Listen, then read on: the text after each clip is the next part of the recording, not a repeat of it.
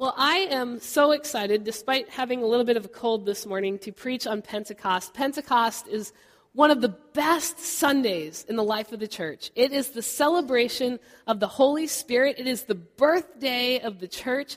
It is the moment when we are reminded that God is still at work in the world and we get to be a part of it. There is really no better Sunday outside of Easter than to be preaching at Pentecost. So I'm excited to study the Word. I hope you are too. If you would go ahead and turn to Acts chapter 2, I'll pray for us and we will study the Word together. Gracious God, we thank you for this good opportunity. Help us do something good with it. In your name we pray. Amen. Acts 2. When the day of Pentecost had come, they were all together in one place. And suddenly from heaven there came a sound like the rush of a violent wind, and it filled the entire house where they were sitting. Divided tongues as of fire appeared among them, and a tongue rested on each of them. And all of them were filled with the Holy Spirit and began to speak in other language as the Spirit gave them the ability. Now there were devout Jews from every nation under heaven living in Jerusalem. And at this sound the crowd gathered and was bewildered because each one heard them speaking in the native language of each. Amazed and astonished, they asked, "Are not all these who are speaking Galileans? And how is it that we hear each of us in our own native language?" Parthians, Medes, Elamites, and residents of Mesopotamia, Judea and Cappadocia, Pontus and Asia, Phrygia and Pamphylia, Egypt and parts of Libya belonging to Cyrene, and visitors from Rome, both Jews and proselytes, Cretans and Arabs, in our own language, we hear them speaking about God's deeds of power. All were amazed and perplexed, saying to one another, "What does this mean?" But others sneered and said, "They are filled with new wine." Isn't that just typical? A fresh idea blows in. Something that's never happened before occurs. Somebody goes about doing something just a little bit differently. And a whole bunch of naysayers stand on the outside, and they accuse them of being intoxicated or crazy or idealistic. And yet this newfangled thing or idea or approach might be just the thing that's needed to move the story forward. Acts is the story of the birth of the church. And in the first chapter of Acts, Jesus takes his final leave of the disciples and he returns to heaven.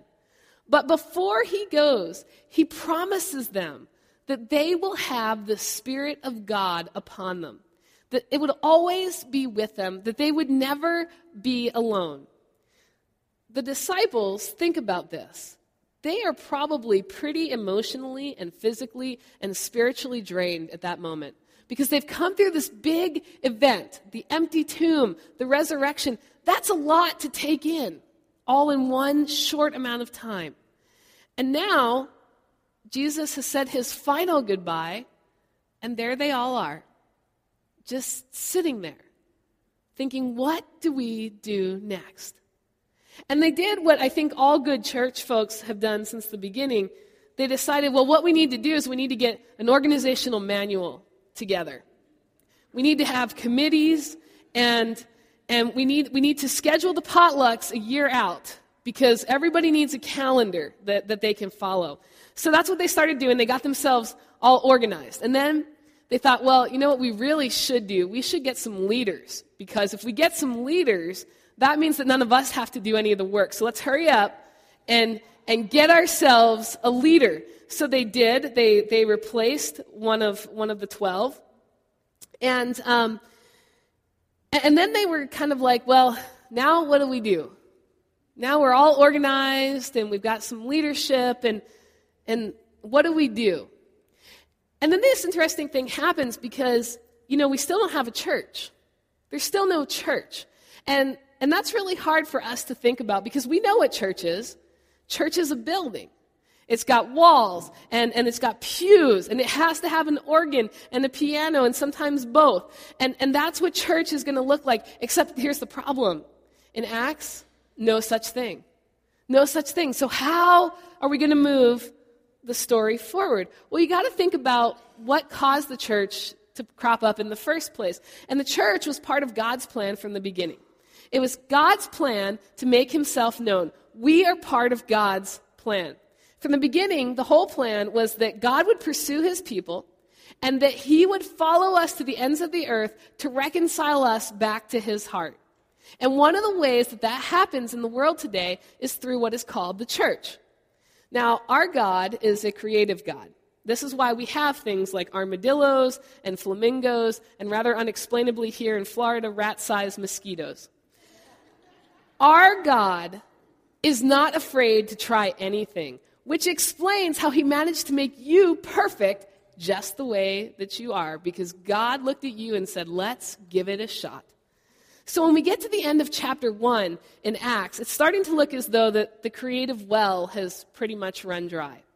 It's like that part in the movie where the director doesn't know what to do next, so they throw in a really long, pointless chase scene or some touchy-feely emotional conversation that doesn't seem to flow with the whole rest of the movie, but they're stuck and they need to fill some time and they can't figure out how to move it forward.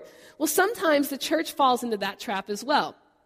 And the way that works in the church is that sometimes they'll hang on to things. They will hang on to things with a death grip. They know that an event or a ministry is dying a slow and painful death, but they're going to hold on to it till the very end because they'd rather hold on to it than even attempt to try something new because they don't know what that new thing is just yet. And that's where we are at the end of Acts 1. Everybody is there. Everybody's all together in one place, but they're all in a stalemate. And then chapter 2 comes along, and it's literally like this huge rush of wind blows right through the group, and it throws everything and everyone in the apple cart upside down. And everybody's standing there in awe because even though Jesus told them this was going to happen, Jesus said it. Look, guys, when I'm gone, the Spirit's coming. It would appear that no one actually thought that he was serious, which seems to be a consistent problem that we followers of Christ have, is that Jesus tells us something and we're like, oh no, he's just kidding. And then he does it. Then he goes and he does it. It kind of happened at the tomb. He said, I'm not going to be there.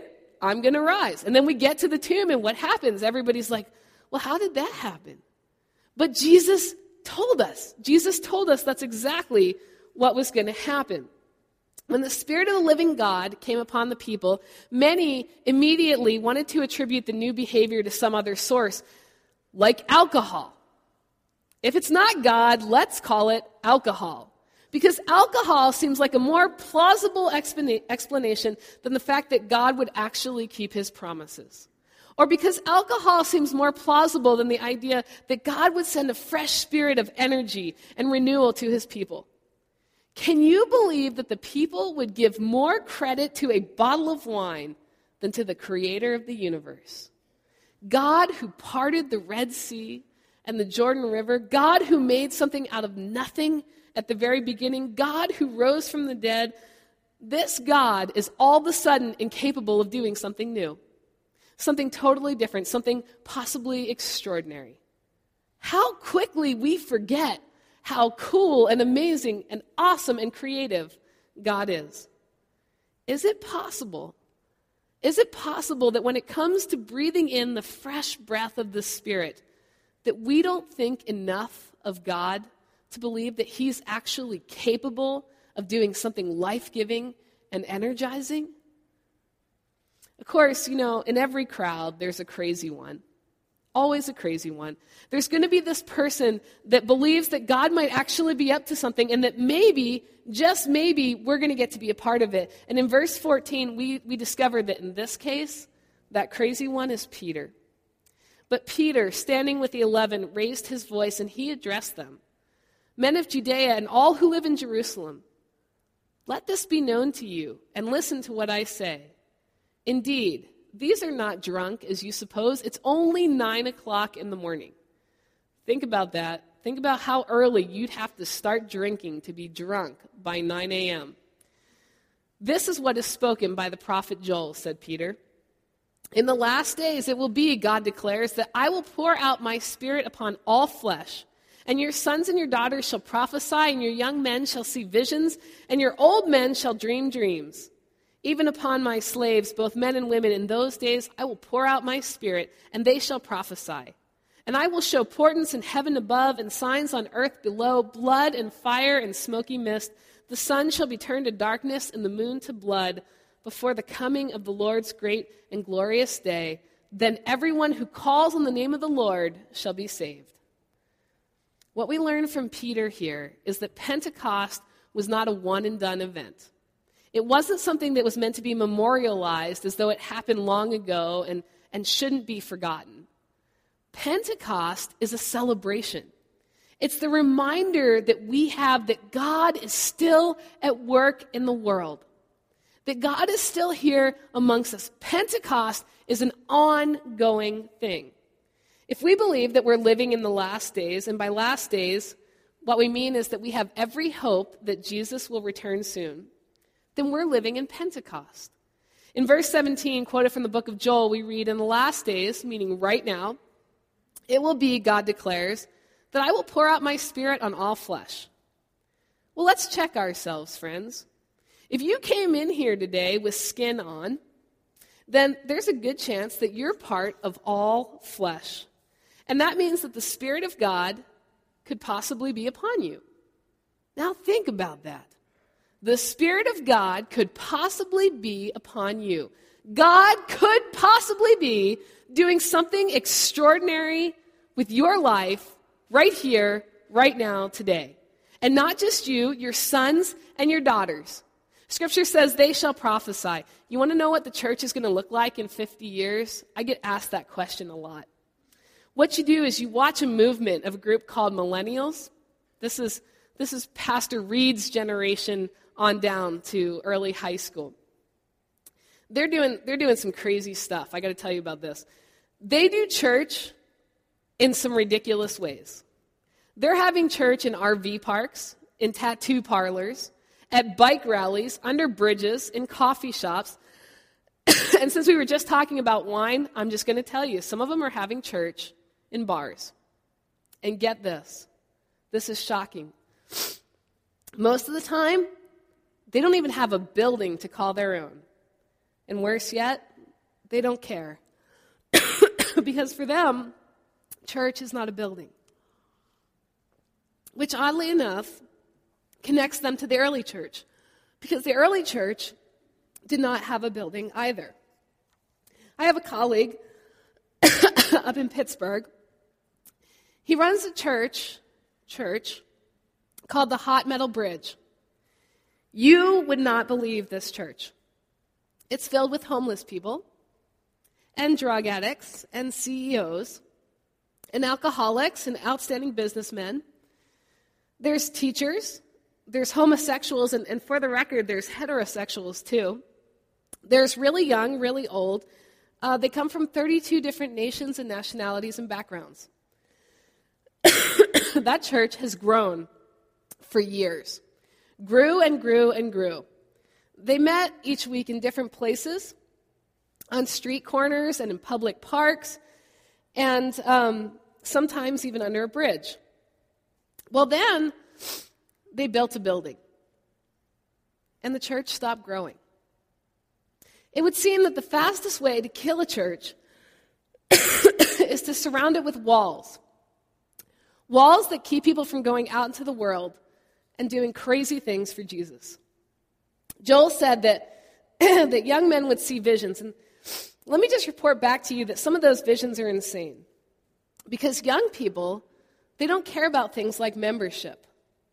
Isn't that shocking? At least not the way that the traditional church has always understood it. What they care about is authentic relationships where they have a name and a purpose, and that purpose goes beyond filling a space in a pew. They have visions of justice. They seek a church that puts that justice into action, that goes out into the world and helps to create situations that promote a positive justice for all people. For them, this has nothing to do with age. They will trade authenticity for age any day. Just recently, some of you may have met him. I had a young man come to our church. He has been in the church since he was a child, but he's been out of the church for the last 10 years. And I met him when he was in my youth group years ago. he lives here in Bradenton, and I invited him to Kirkwood, and of all days for him to show up, he showed up on Memorial Day. And I was so frustrated because here he comes to church, and he's dressed nicely, and none of our young families are here because it's Memorial Day, and they're all out doing something. And he noticeably looks much younger than everyone else in the room. And at the end of the service, I went up to him and I said, I'm so sorry. I wish that more of our young people had been here. And he said to me, Hope, I'll take a group of real and honest older people over a group of young, judgmental people any day. This man has a vision of a church that has enough room to let him be who he is, who he authentically is, to be a creative expression of God's goodness and grace while encouraging him to live into the fullness of the life that God has created for him. And when he came here to Kirkwood, every one of you let him be who he is, and you loved him anyway, and that's the church that he was looking for. Had nothing to do with age. Joel also said that the old men would dream dreams. And that tells me that Pentecost really isn't just for the young. It is timeless. It's for all who believe that God is still capable of doing extraordinary things. The day that any of us believe that God has stopped speaking is the day that we're going to pack it up as a church. We're just going to close down the doors. Because as a follower of Christ, every one of us, regardless of our age, should go to the grave as an eternal optimist that God can and will do things that will change the world. And we should never give up believing that we get to be a part of it. You know why the naysayers thought the people were drunk? Because when you're drunk, you get this incredible bravado to summon up the courage to do crazy stuff that if you were sober and clear-headed, you'd never dream about doing. Well, in Pentecost, what happens is we're emboldened by the Spirit to go out into the world and to try crazy things for the sake of Jesus Christ. Now, don't go home, have a midlife crisis, buy a Maserati, and say to your wife, Pastor Hope told me it's the work of the Spirit. That's not the crazy that I'm talking about. Crazy is risking big because you believe that the good news of Jesus Christ is worth it. And crazy is a relative term. Let me tell you what crazy looks like to me. I say this to you all the time, and you don't believe me, but it's true. I'm quite the introvert. So if I'm not up here in the pulpit, my favorite place to be is going to be blending into a wall somewhere as quickly as possible. It takes a ton of energy for an introvert to spend a lot of time around large groups of people. Not only am I an introvert, but I lead a pretty bland existence. You're never going to have to worry about seeing me on the evening news because I'm just not a wild and crazy kind of person. It's just not who I am. So what would it look like for someone like me to do something crazy? Well, crazy for me looks like going out with 6 other elementary school moms. You can see how crazy this is going to get here, right? 6 other elementary school moms who have nothing to do with the church and no way of hearing the good news unless somebody like me goes out with them, has a glass of wine, listens to some live music, and starts up a conversation. Now, for some of you, that might seem pretty lame. For me, that's one wild and crazy night. And that's what we're talking about here. The Spirit gives you what you need to go out and do something that you normally wouldn't do for the sake of the gospel. Now, is that how it's always been done in the church? The pastor goes out with these elementary school moms? No, probably not. Is it pretty unconventional for me? Yes, it absolutely is. But is it possible? Is it possible that the Spirit gave me just enough courage and put me just in the right spot at the right time to give it a try? Certainly. Certainly. And the Spirit does that for you as well. The goal of Pentecost, the whole reason Jesus sent the Spirit to us, is so, as it says in verse 21, everyone who calls on the name of the Lord shall be saved. We've got to rethink how we're going to reach everyone. Because we've reached this point in society where everyone is not going to show up in church on a Sunday morning at a certain time. It's just not going to happen. So here's the thing. The church has to get creative. We've got to think about ministry in ways that we never would have even considered 20 years ago. We may have to go as far as redefining what ministry looks like. Because the minute that we resort to the old organizational plan and electing leaders to do the work that we don't want to do and be responsible for, is the minute that we decide, you know what, we're really not Pentecost people. We really don't believe that the Spirit's doing anything. God packed it up a long time ago, so should we. See, Pentecost is not a memorial. It's a celebration. And that the church is nothing more than a building without a creative vision for a future with God tells us that we're done. We need to be a place that has that vision for a future with God. Now, let me say this. Pentecost isn't for everybody. It's just not. Jesus' death and resurrection, that is for everyone. No doubt about it. But Pentecost is only for those who believe that Jesus' death and resurrection still matter. And that God, through the power of the Holy Spirit, is still doing all kinds of crazy stuff to show people just how much they are loved. And Pentecost people, they're the ones who are just crazy enough to go out there and do it with God. So let me ask you, are you Pentecost people? How crazy are you? To God be the glory, now and forevermore. Amen.